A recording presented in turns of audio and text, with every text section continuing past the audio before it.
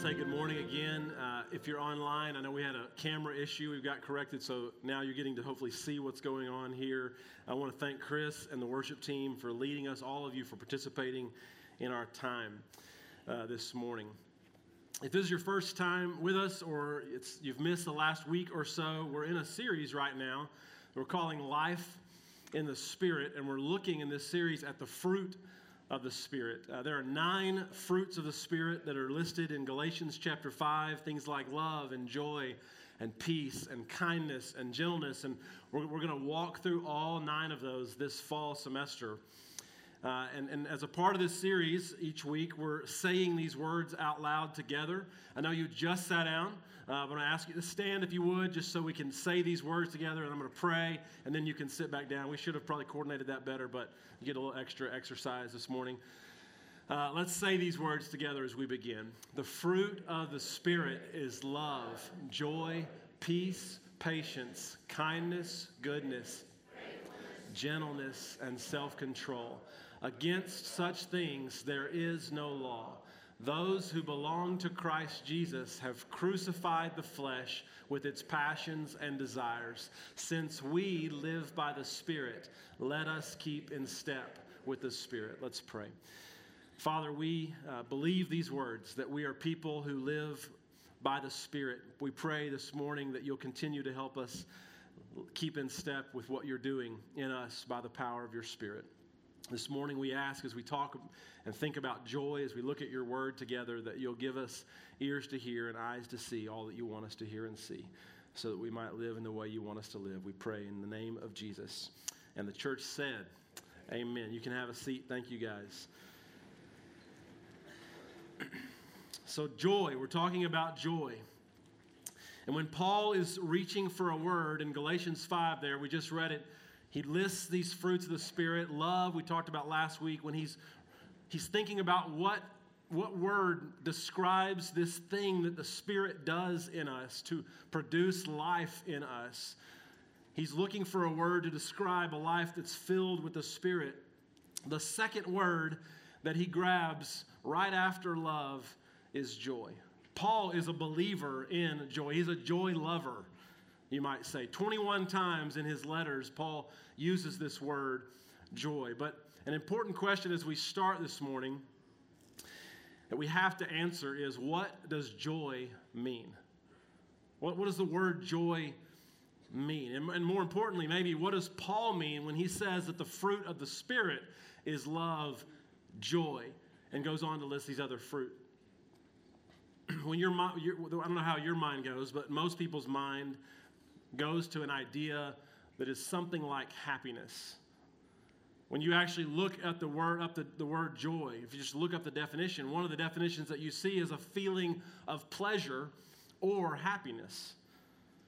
And I think it's often what people think of when they think of joy. But the word that Paul uses here, it's really important to understand, is more than happiness. The word actually means something like delight or cheerfulness, or my favorite, calm delight. And that last one is what we're going to kind of focus on a little bit this morning, this calm delight that comes from the Spirit of God. And while initially, as you think about this definition, it may sound similar to the idea of happiness, they are not the same thing. And I love the words calm delight because I think they convey really the heart of this word joy.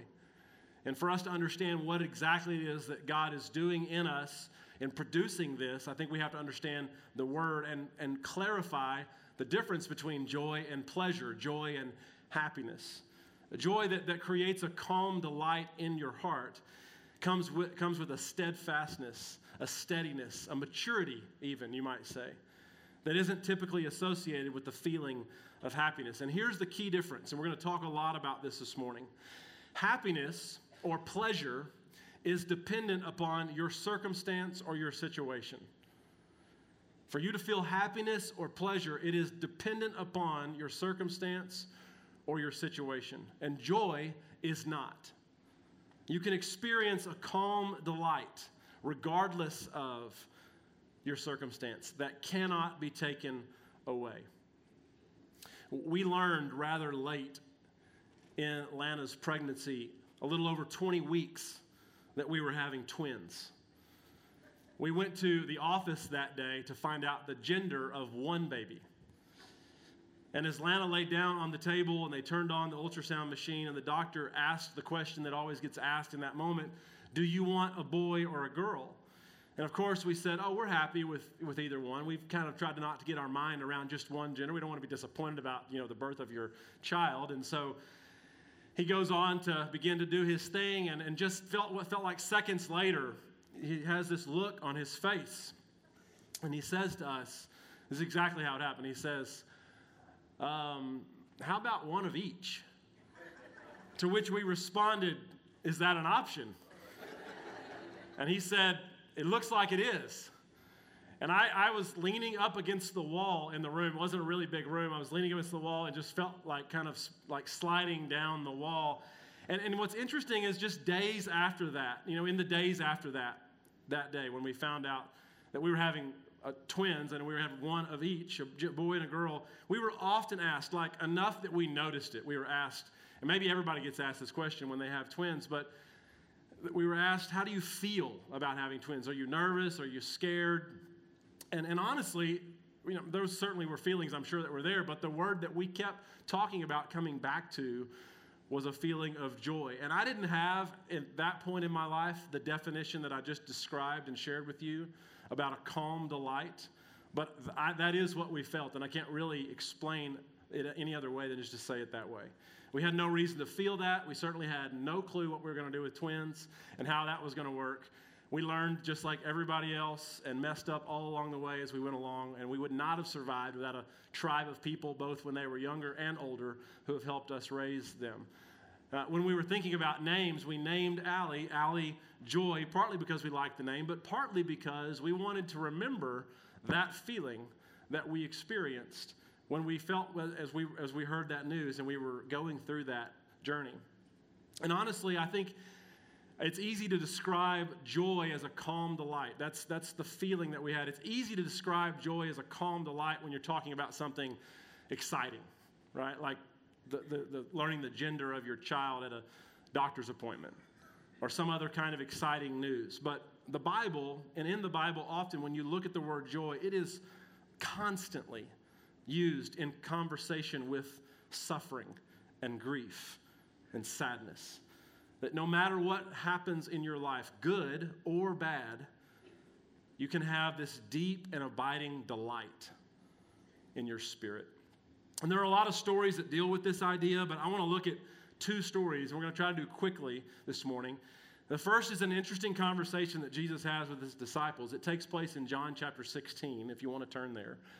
This conversation is in the final hours of Jesus' time before he's arrested. Jesus is about to die. Jesus knows that he's about to die. And while he's done his best to prepare his disciples for what is to come, he had spoken of his death, alluded to his death, alluded to his resurrection, but they really don't understand what's going on. They only understand as much as they're able, you might say. And so I want to read this story together. I'm going to pick up in verse 16. This is John 16, beginning in verse 16. This is what it says. It says, Jesus went on to say to his disciples, in a little while you will see me no more, and then after a little while you will see me. At this, some of the disciples said to one another, what does he mean by saying, in a little while you will see me no more, and then after a little while you will see me? And what does he also mean by when he says, because I am going to the Father? They kept asking, what does he mean by a little while? We don't understand what he's saying. And Jesus saw that they wanted to ask him about this, so he said to them, are you asking one another what I meant when I said, in a little while you will see me no more, and then after a little while you will see me? Very truly I tell you, you will weep and mourn while the world rejoices. You will grieve, but your grief will turn to joy. A woman giving birth to a child has pain because her time has come, but when her baby is born, she forgets the anguish because of her joy that a child has been born into the world. So with you. Now is your time of grief, but I will see you again, and you will rejoice, and no one will take away your joy. Jesus is saying as clearly as he's ever said it before to his disciples, I am about to leave you. I'm about to die. I'm about to be crucified, but I'll be back. And I think that as I've thought about like why Jesus communicates this the way that he communicates it, I think that there's probably a number of reasons, but one of the reasons that I think he does talk about his death, and he tells them about his death before it actually happens, is that he doesn't want them to be surprised. They do end up being surprised, because how could you not be if your rabbi is murdered? But I believe that he told them so that at some point later on, as they reflected on what had taken place after he had come back to life, I think he told them so they would remember the conversations like this. And they would go, oh, yeah, our grief will turn to joy, and no one will be able to take it away from us. And to explain this idea, Jesus uses the image of childbirth, which you've heard me say before, I think is always dangerous for a man to talk about childbirth. But since Jesus did it, I'm going to talk about it for just a second too. Jesus says that a baby coming into the world, think about this, is what joy is like. A baby coming into the world is what joy is like. Pain is experienced when delivering a child into the world, but the pain becomes background noise when the mom sees the child, Jesus says. And this is why he says to his disciples, you're going to be sad, you're going to grieve, but it will turn into joy. Jesus knows that when the Spirit is living in them, when the Spirit is living within us, that we can have within us this calm, lingering delight, this joy whose flame cannot be snuffed out. The second story where we see an example of this is in Acts 16. In this story, Paul, the same Paul who wrote about these fruit of the Spirit, Paul says that, or the story goes that Paul and his friend Silas are thrown into prison. And they're thrown into prison because they had healed. It's kind of a crazy story. You can go read the whole thing later. But they're thrown into prison because they had healed a lady who was a slave, and she was possessed by this dark spirit, this demon, that enabled her to predict the future. And she had masters, because she was a slave, who made money off of her, ripping people off of her fortune-telling scams that they had put together. And so Paul and Silas are in town in this story in Acts 16. And this woman keeps bugging them. It's actually kind of a funny story. She's wearing them out. Paul gets so irritated with this lady who will not leave them alone. At one point, he turns to her at one point. He says, "In the name of Jesus, come out." And the spirit leaves this woman. Well, you'd think the story would be over because it's crazy. It's a crazy story anyway. You'd think the story would be over in that moment. But no, because the master of this woman, who is enslaved both physically by a demon and by another human being, they didn't like this. They had been making money off this woman and off this demon possession that she had. So Jesus had taken away the spirit from her, but as a result, had taken away their money-making process and their approach. And so they dragged Paul and Silas into the town, the middle of the town. And where we're going to pick up in the story, the whole town is about to get involved in this scene. This is what it says in Acts 16. The crowd joined in the attack against Paul and Silas, and the magistrates ordered them to be stripped and beaten with rods. After they had been severely flogged, they were thrown into prison, and the jailer was commanded to guard them carefully. When he received the orders, he put them in the inner cell and fastened their feet in the stocks. At midnight, Paul and Silas were praying and singing hymns to God, and the other prisoners were listening to them. Now, I love this story for a lot of reasons. These two guys have been dragged, they've been beaten to death. They've been dragged before the police. They've been accused of disturbing the peace. They've been stripped and beaten and flogged. Now they're in prison sitting there. They were chained up, and they were probably chained up in such a way that their hands and their feet, if I was sitting down, they were outstretched so that their back, which had just been whipped to shreds, was stretched out. They couldn't tend to it or the wounds that they had because their hands and their feet were bound together in these stocks. So imagine that being how they're sitting after they've gone through all the things they're going through. They have just experienced the worst day ever. And what do? They sing. I've got the joy, joy, joy, joy down in mine. I don't know if that's the song they sang, like a VBS song, but that's the song I like to picture them singing, right? They're overjoyed at their because they realize something that the jailers don't realize, that the people in that town don't realize. They realize that The help that they have comes from the Spirit. The strength that they have comes from the Spirit, and no one can take it away. They were living examples of what Jesus had told his disciples just a little while before in John 16. Your grief will turn to joy, but no one will be able to take this kind of joy away. And I think that story, along with the story from John 16, teaches us, this is the point that I want us to take away from today, that joy is not determined by our circumstances, church. That the reason that no one can take joy away is that whether or not we have joy isn't determined by our circumstances or our situation. Sorrow and grief, another way to say it is that sorrow and grief and pain and struggle are all temporary conditions. But joy is a permanent condition. And the reason that this is so important, this is the reason it's so important for us to know that joy isn't happiness. Joy isn't pleasure. And because happiness and pleasure are based on our situation. Whether or not I feel happy is determined based on what's going on in that particular moment. And situations change, circumstances change. So whether you're happy or you feel pleasure, they're okay things to feel. If it's okay to feel happy, it's okay to feel pleasure. I'm not critiquing those things this morning, but they aren't the same as joy. And I want us to be sure we understand that, because joy is not determined by our circumstances or situation. But I want to also be clear about something else. Living with joy, living and understanding that it's not determined by our circumstances, does not, right, having this calm anchor, this calm delight that anchors us, that sustains us, does not mean that we deny the reality of suffering and pain.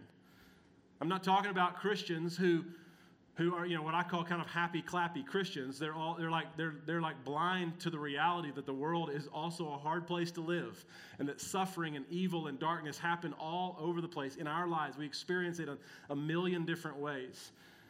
I'm not talking about people who might suggest that you should just suck it up and get on with your life. Get over the thing that you're grieving. Get over the thing that you're hurt about. Get over the thing that's been hard for you. I'm not talking about that at all when I talk about joy not being determined by our circumstances, because suffering and pain and darkness and hurt are real.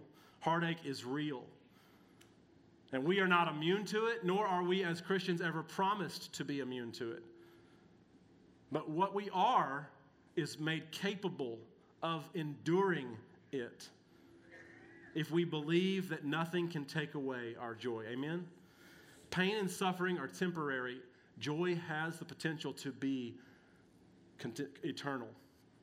This is how the psalmist describes what I'm talking about in Psalm 30, verse 5. He says, "Weeping may stay for the night, but rejoicing comes in the morning." Now, some people, I think this verse, first of all, reminds us that joy has the ability to shift our perspective. And I think some people have probably incorrectly read this verse and thought that this means that every believer will always wake up in the morning with joy, with a smile on their face. And is that what it's saying? No, I don't think it is. First of all, if that's what it was saying, we would just have found an error in Scripture, because I know that some of you do not wake up with a smile on your face. Amen? The psalm is saying what Jesus said, I think, in John 16, that even when the night sets in and you're discouraged and you're down and you're living in those realities of life, right? But that in those moments, no one or no thing can take away the joy that is within you, that comes from a place outside of you, the Holy Spirit. There's a preacher named Bob Russell that told a story years ago about a lady in his church. This lady's name was Lee Tate. Lee was a joyful older member of her church who died a little over a year after he originally told this story. And this is what he said about Lee. He said, "Lee was always positive, encouraging, and cheerful. Every time I met her, I was impressed with the gentle, sincere smile on her face. She had such a radiant countenance that the secular world often used her as a model to advertise goods for seniors. She lived to be 89 years old, and her circumstances the last decade of her life were not easy. Her beloved husband, Dr. Bob Tate, had died, and she had battled cancer. But she remained active in the church as a greeter, a counselor, an encourager to all who knew her. And after she died," Bob Russell says, "he was given a note that Lee had left for him.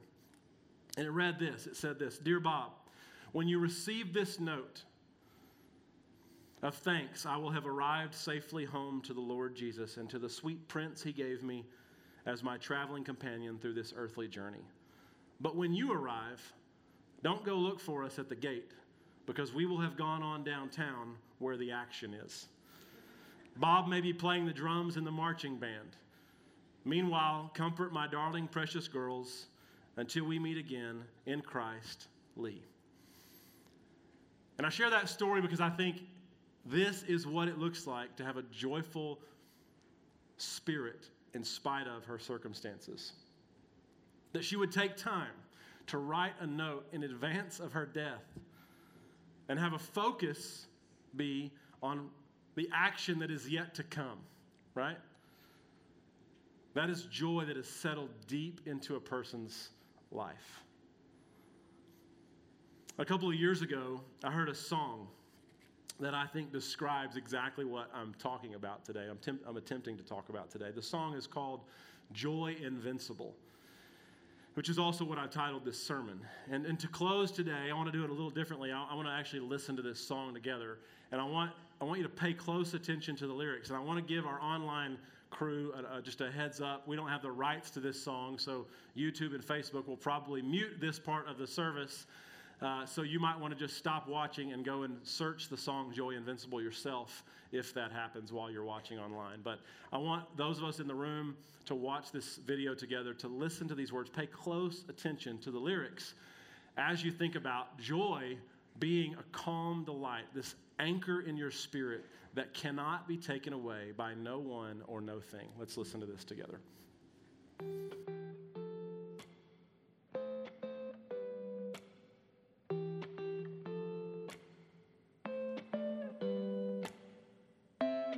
Everything fell to pieces when my eyes met yours in the hospital gown. And the dreams we once were dreaming that were held so close felt impossible now. And all the plans we held for the future, and all the memories up from the past. The world that I once knew was in a cardboard box in the lobby, lost and found.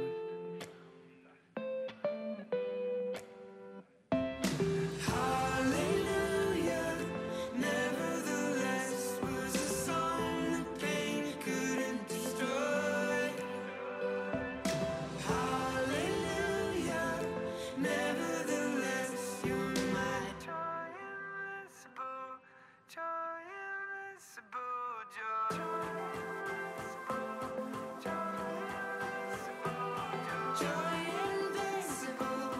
joy. Tears were in my eyes when the phone rings. If only life didn't need us to be this brave. But we don't live in a world of if onlys. Stretched tight in between our birth and our graves. Hallelujah, nevertheless, was a song that pain couldn't destroy. Hallelujah, nevertheless, you're my joy invincible, joy invincible, joy. Open your eyes, look to the skies. We are the children of the promise. Hold to what's real, everything heals. We are the children of the promise. Open your heart, look for the sparks. We are the children of the promise. Love is your place, feel the light on your face. We are the children of the promise. Tears were in my eyes when the phone rings. Maybe it's your joy that's giving me strength. Yeah. Hallelujah, nevertheless, was a song that pain couldn't destroy.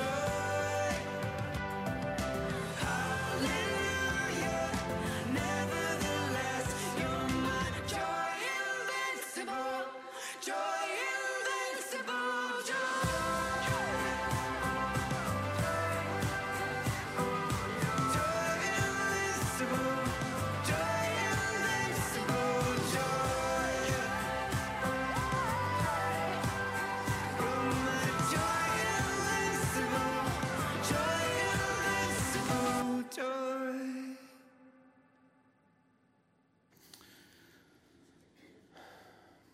I love that song because I think it describes for me joy better than I had ever heard it described before. It describes how joy is a fruit of the Spirit that stays with us regardless of our circumstances. And I'm not exaggerating when I say, I might be exaggerating a little, but I think it may be close. If I could count up the number of times I've listened to that song thousands of times, it feels like. My family is probably tired of it. I listen to it while I'm washing dishes or while I'm walking around the house. My coworkers in the office have heard it. I play it in my office. I have listened to it. There have been some days when I need to be reminded that joy that comes from the Spirit is invincible. I literally will listen to it on repeat all day long as I'm doing whatever it is that I'm doing. Because it's easy to understand in our heads, right, that this is the way that the Spirit works. But then life happens. And tears in our eyes happen when the phone rings. And there are these circumstances that come and go and that shape us and impact our lives in ways we could have never imagined, we could have never expected. And we want to give up. We want to let go. We want to stop having faith. And I think Paul wants us to hear this morning, church, that we have a joy that comes from the Holy Spirit that is being produced in our lives, not by you, not by your circumstances or your situation, but by the Holy Spirit that cannot be destroyed, that cannot be taken away, because it is invincible. And it allows us to say, it enables us to say, hallelujah, nevertheless, whatever may come, because we know that this is a song that pain and suffering and heartache and circumstances cannot destroy. Life does require us to be brave, and sometimes we don't want to be. And the enemy will do everything in his power to rob us of that, to remind us of that. But praise be to God, you have a power at work in you because of the Spirit of God in you that makes your joy invincible, even on the days you don't feel like it's invincible. And so what we're going to do this morning is we're going to sing a song. The joy of the Lord is our strength, one of our songs. And I want you to sing this song, maybe like you've never sung it before. You know, most of you know this song.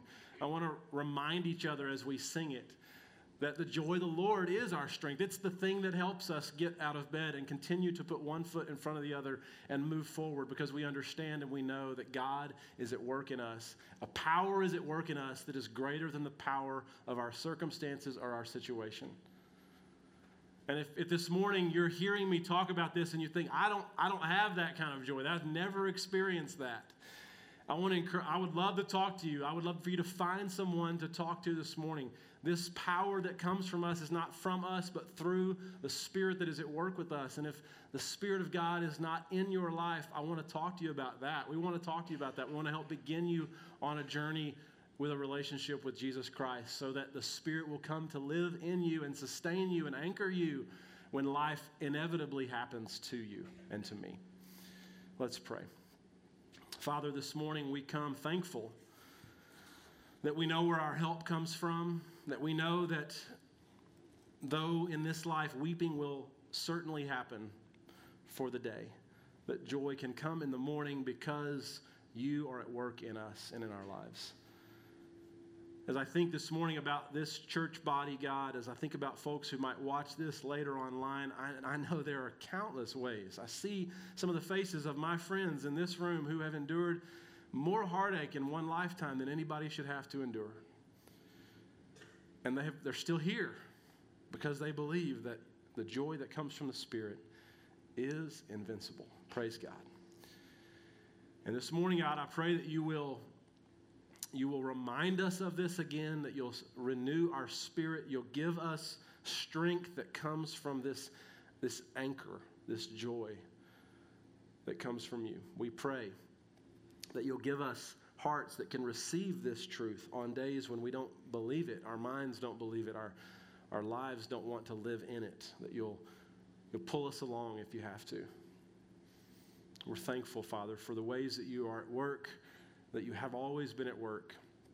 We're thankful for this fruit that comes from the Spirit that is hard to describe and hard to wrap our minds around, but we know it when we feel it. And we pray you'll continue to give us that strength that comes from your joy. We pray in the all-powerful name of Jesus Christ. And the church said, amen. I invite you to stand this morning as we close.